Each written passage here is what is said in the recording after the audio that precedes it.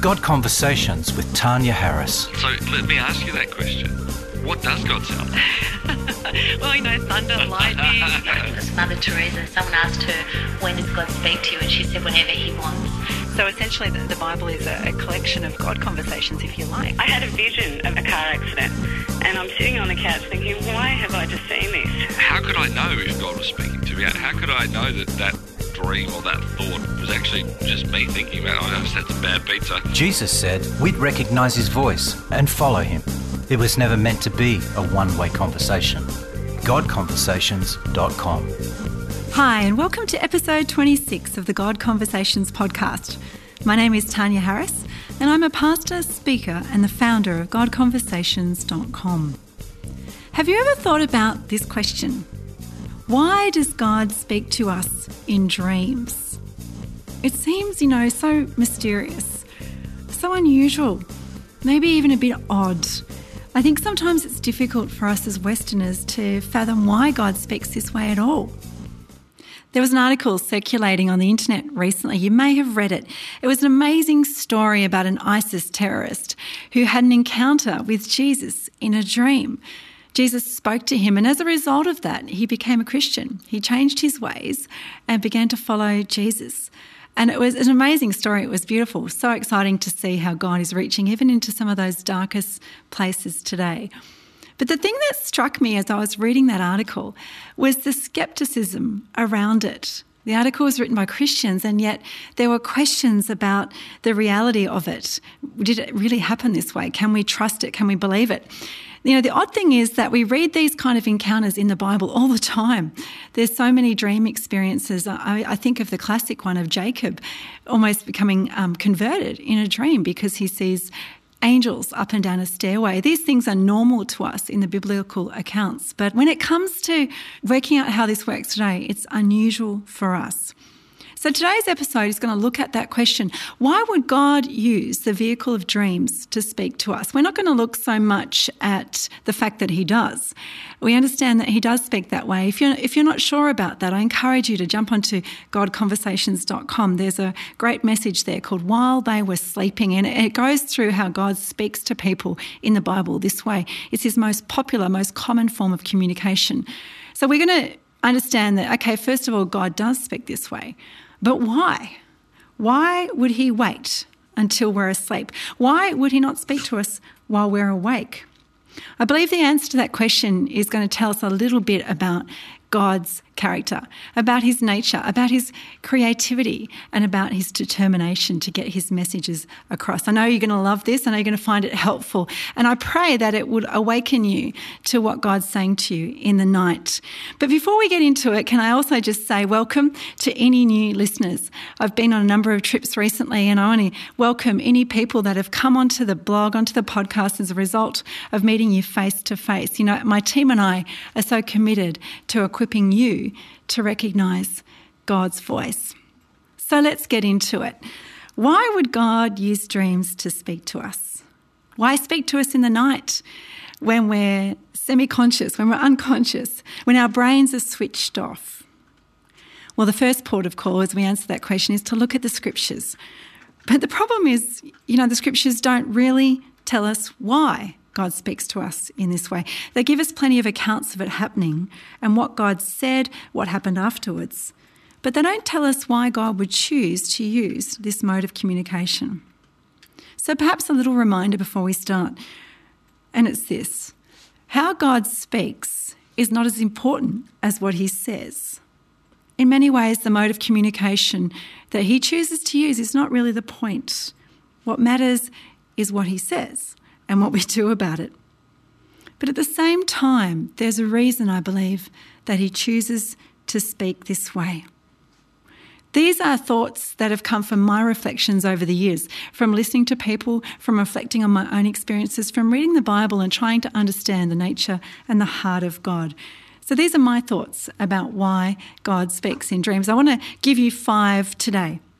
The first one, first of all, dreams bypass our minds. God speaks to us when we're sleeping, and it's a state where we have our minds out of the way. It's almost like God has got our full attention because our brains are switched off. I think actually that makes it easier for God to get through. You know, one of the big problems we face in hearing God's voice is, how do I know it's his voice amongst the others? We get distracted, don't we? We shut down. Our own thoughts get in the way. The beautiful thing is that when we're asleep, our own thoughts are not in the way so much. Dreams can bypass our conscious thinking, and I think in many ways that makes them effective as a means of communication. Another thought, dreams make God's voice accessible to everybody. To everybody. Why? Because everybody sleeps. At least I hope they do. You know, when we look at how do I hear God's voice today, so much of the advice says things like take time out, you know, find a quiet place, be still and get up to a mountain, go on retreat, take time out. And I think that kind of advice is incredibly valuable, and I actually think that we need to spend quality time with God. It's very much like a human relationship. We need to spend time with people and we need to spend time with God. That's so important. But my question is, what about the times in life, the seasons when we actually don't have that kind of time? I think particularly of parents, the parents of young toddlers. You know, I've never had children myself, but I've watched parents looking after children, and the demands are so relentless all through the day and often through the night even. But here's the thing, God can actually still get his messages through, even when we have incredibly intensely busy times of our lives, because we all need to sleep. He can still get his messages through when he speaks in dreams. The other thing about it is that certain personality types, the people who are thinkers, the analytical types, the way that the brain is wired can also be something that obstructs hearing God's voice. We actually have some psychological research that hints that. But here's the thing. Because our brains are switched off as we sleep, God can get through while we're sleeping. God can get through even when maybe our personalities don't necessarily pick things up. I found that myself. I'm a classic thinker rather than a feeler. I don't have high levels of intuition. I don't always pick up on the spiritual realm as easily as some of my friends do. But God can still speak to me very clearly. And one of the effective ways he can do that is through dreams. I love that God is committed to getting his messages through, regardless of the time that we have or the season that we're in, or regardless of the fact that I have a certain personality type or a tendency of my thinking. God gets his messages through. And an effective way he does that is through dreams. Here's another thought. Dreams allow difficult messages to get through. I actually think this is one of the main reasons God uses dreams. You may have heard of the famous psychologist Sigmund Freud. He had a theory that said dreams allowed what is consciously repugnant to surface. So the things we can't face in our wakeful state often come up in our dreams. All the hurts, all the fears, the terrors that we repress during the day come up in our dreams. And I think he had a point. I was reading some work done by another psychologist who was involved a lot in counselling war veterans. And, you know, often they had been involved in the world wars and they didn't speak about their experiences. They didn't want to talk about them. But what was happening was they were getting these reoccurring dreams that kept coming up related to the war experiences that they had. I think that Freud had a point in that. I think that God uses this medium to speak to us about things that we don't always want to hear. It's a problem that we have when we hear God's voice. Our desires, our longings get in the way. We only hear what we want to hear and we filter out the rest. Well, this is a way that God can get under the surface, if you like, and show us our blind spots, the things that we don't ordinarily see. If you have a look at biblical history, I think we see this happening. I think of the Apostle Peter. You may know the story. It's an excellent story. It's in Acts chapter 10. It was a pivotal change for the church. It was the time when God wanted to get a message through to Peter about the fact that his gospel was now reaching the Gentiles. not just the Jews. So God sends him a message, and he sends it in the form of a vision of unclean animals. And I want you to put yourself in Peter's position for a moment. See, we read that story from the perspective of hindsight, of history. But if you could just imagine what it would have been like for Peter to receive that message. He's an Orthodox Jew. All his life, he's known separation from the Gentiles. They were ritually unclean. They were not to be socialised with. They were not to worship together. In their understanding of the law, it prescribed rules and regulations. They couldn't go into certain parts of the temple. Peter was not supposed to go into their homes. They were ritually unclean. They were not to touch them. And so this is the framework, the mindset of Peter's thinking. So how does God get past that? How does he get him a message that says, okay, now the rules have changed. Now you need to understand that God always had a bigger plan. He always wanted to embrace all people, not just the chosen people of Israel, but all people. How does he get through? Well, he puts Peter in a trance. He doesn't speak to him in his waking hours. He puts him into a place where he's half asleep. And I just wonder, God, did you do that to switch off his brain? Would he have been able to hear it otherwise? In fact, if you look at the story, the Holy Spirit is just so clever the way he kind of leads Peter along the way. When those Gentile soldiers that were sent from Cornelius arrived at Peter's door, his immediate reaction would have been disgust. They're Gentiles. But God's up to something, and he's leading Peter and he's showing him in a gentle, subtle way. And I think some of those dreams and visions that God gives us is a kind of a clever way to communicate some of those things that are perhaps difficult. I think God does this for us. He speaks in a gentle, subtle way. He bypasses some of our conscious thoughts to get his messages through. Some things that are difficult to hear, some things we don't want to hear, perhaps defects in our character, perhaps things we do or fears that we have that we don't want to know about. I think of the other classic story of Nebuchadnezzar in ancient Babylon. And he was a great king, very powerful king, but he had a big problem. His problem was pride. And everyone else knew it. You know, he was the one who built a golden statue of himself and called the people to bow down to him on pain of death. This is a man who has a monstrous problem of pride. And God speaks to him. And how does he do it? He speaks to him in a dream. He speaks to him and he gives him a picture of how great his territory was, but how obnoxious his pride was. And God warns him about that. I think God speaks to us in a way that bypasses some of the conscious thoughts we have for that reason. I believe he does that also for us today. Another thought, and I love this part of how God communicates, it's this one. Dreams engage us holistically. They engage us holistically. If you look at communication theory, you'll see that communication happens in a variety of forms. It's not just the words that we say, is it? It's the things that we see. It's the tone of voice. It's body language. It's the feeling that we get when we communicate with someone. Dreams often involve every part of us, don't they? Have you ever woken up from a dream fearful? It's touched your emotions. It's touched your senses. Or perhaps you've woken up with great joy.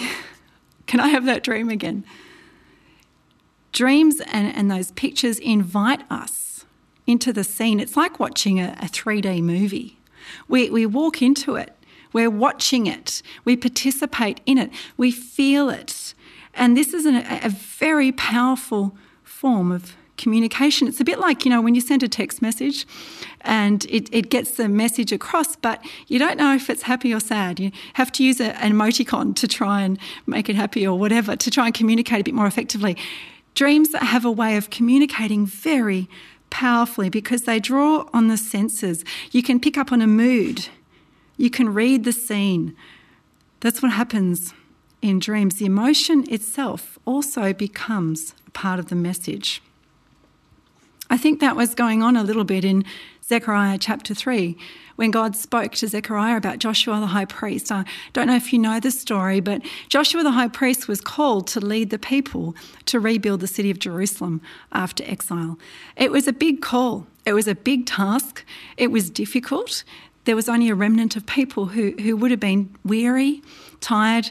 They tried it before. It didn't work. There was oppression from surrounding peoples. So it was a difficult scene. And what we see here is this scene plays out, and Joshua is standing there, and he's dressed, it says, in filthy clothes. He's dressed, he's not ready. Have you ever had that feeling when you've turned up to an event and you're not dressed properly?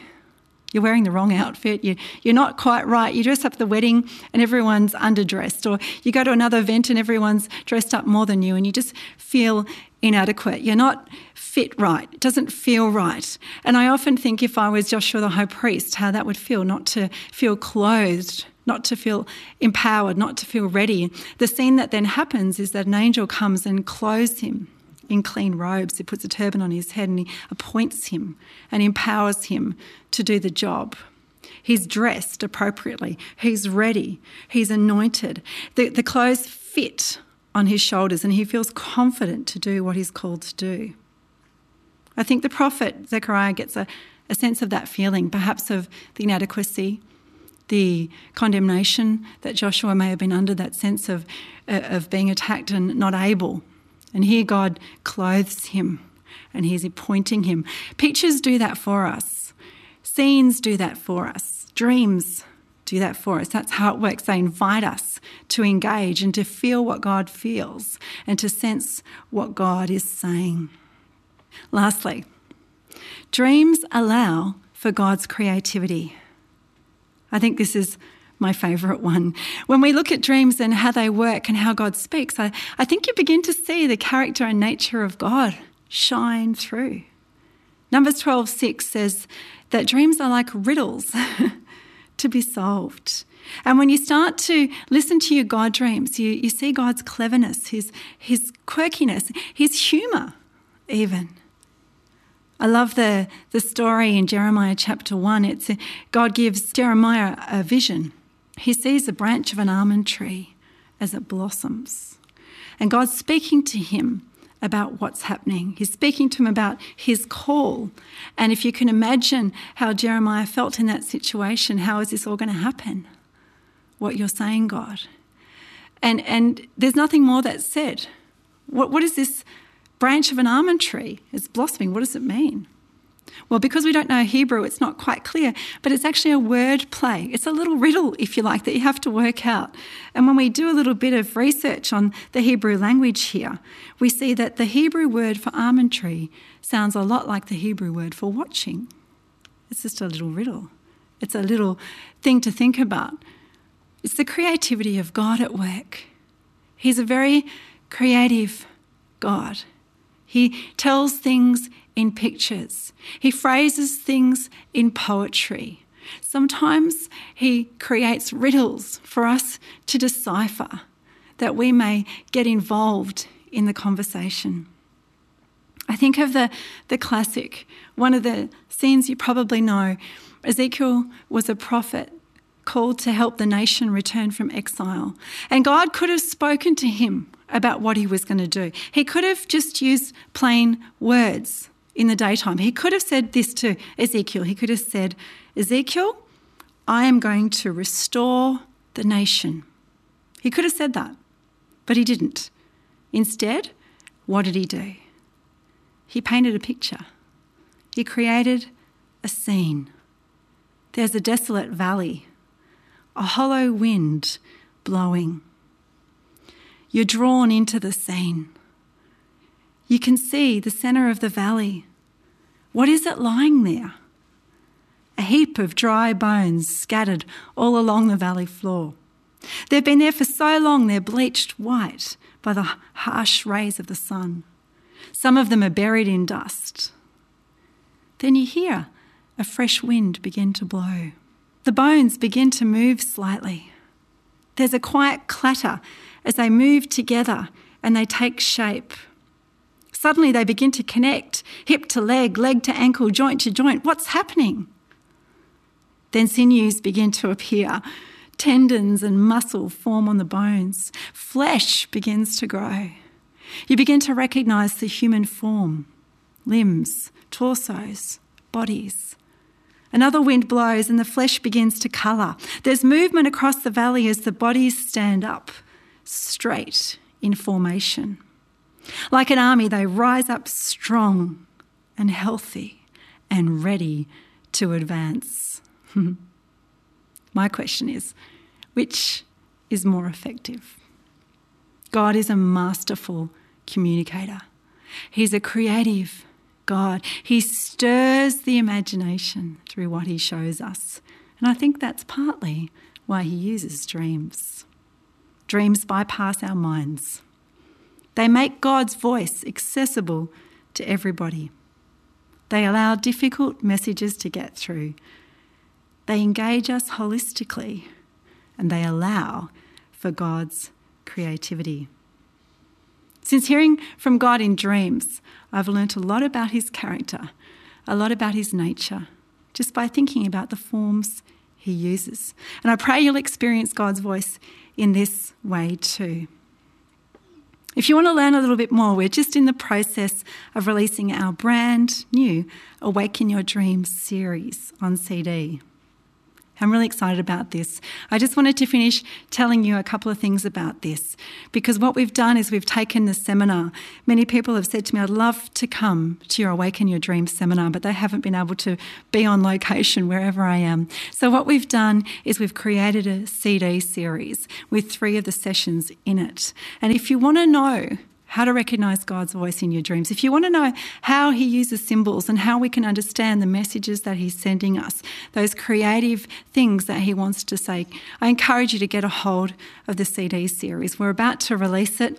It's available at the website, but in a couple of weeks we're going to be releasing it with a special discount. So jump onto the blog, subscribe. We'll let you know about it very soon. But as we finish, can I just say a prayer for you? I want to just pray that God will speak to you in a creative way and that he'll get his messages through. Father, we thank you that you are an awesome communicator. We thank you that you want to speak to each one of us. Father, that you set the pattern in the Bible for us to learn from. God, that we would understand what you're saying to us. So I pray for every person listening to this podcast, God, that you would speak clearly to them. Father, that you would speak what's on your heart, that you'd get those messages through. No matter if we've got chunks of time to spare, no matter if our personalities are a certain way, God, we want to be people that are listening to your voice, even as we sleep. Amen. Have a wonderful week and looking forward to chatting to you on the podcast next time. We hope you've enjoyed this podcast by Tanya Harris. We'd love to hear your thoughts on this topic. So post your comments on the blog page of godconversations.com or at facebook.com/Tanya M. Harris. Help us to equip others to recognise God's voice by rating the series on iTunes. Remember, Jesus said we would know his voice. It was never meant to be a one-way conversation.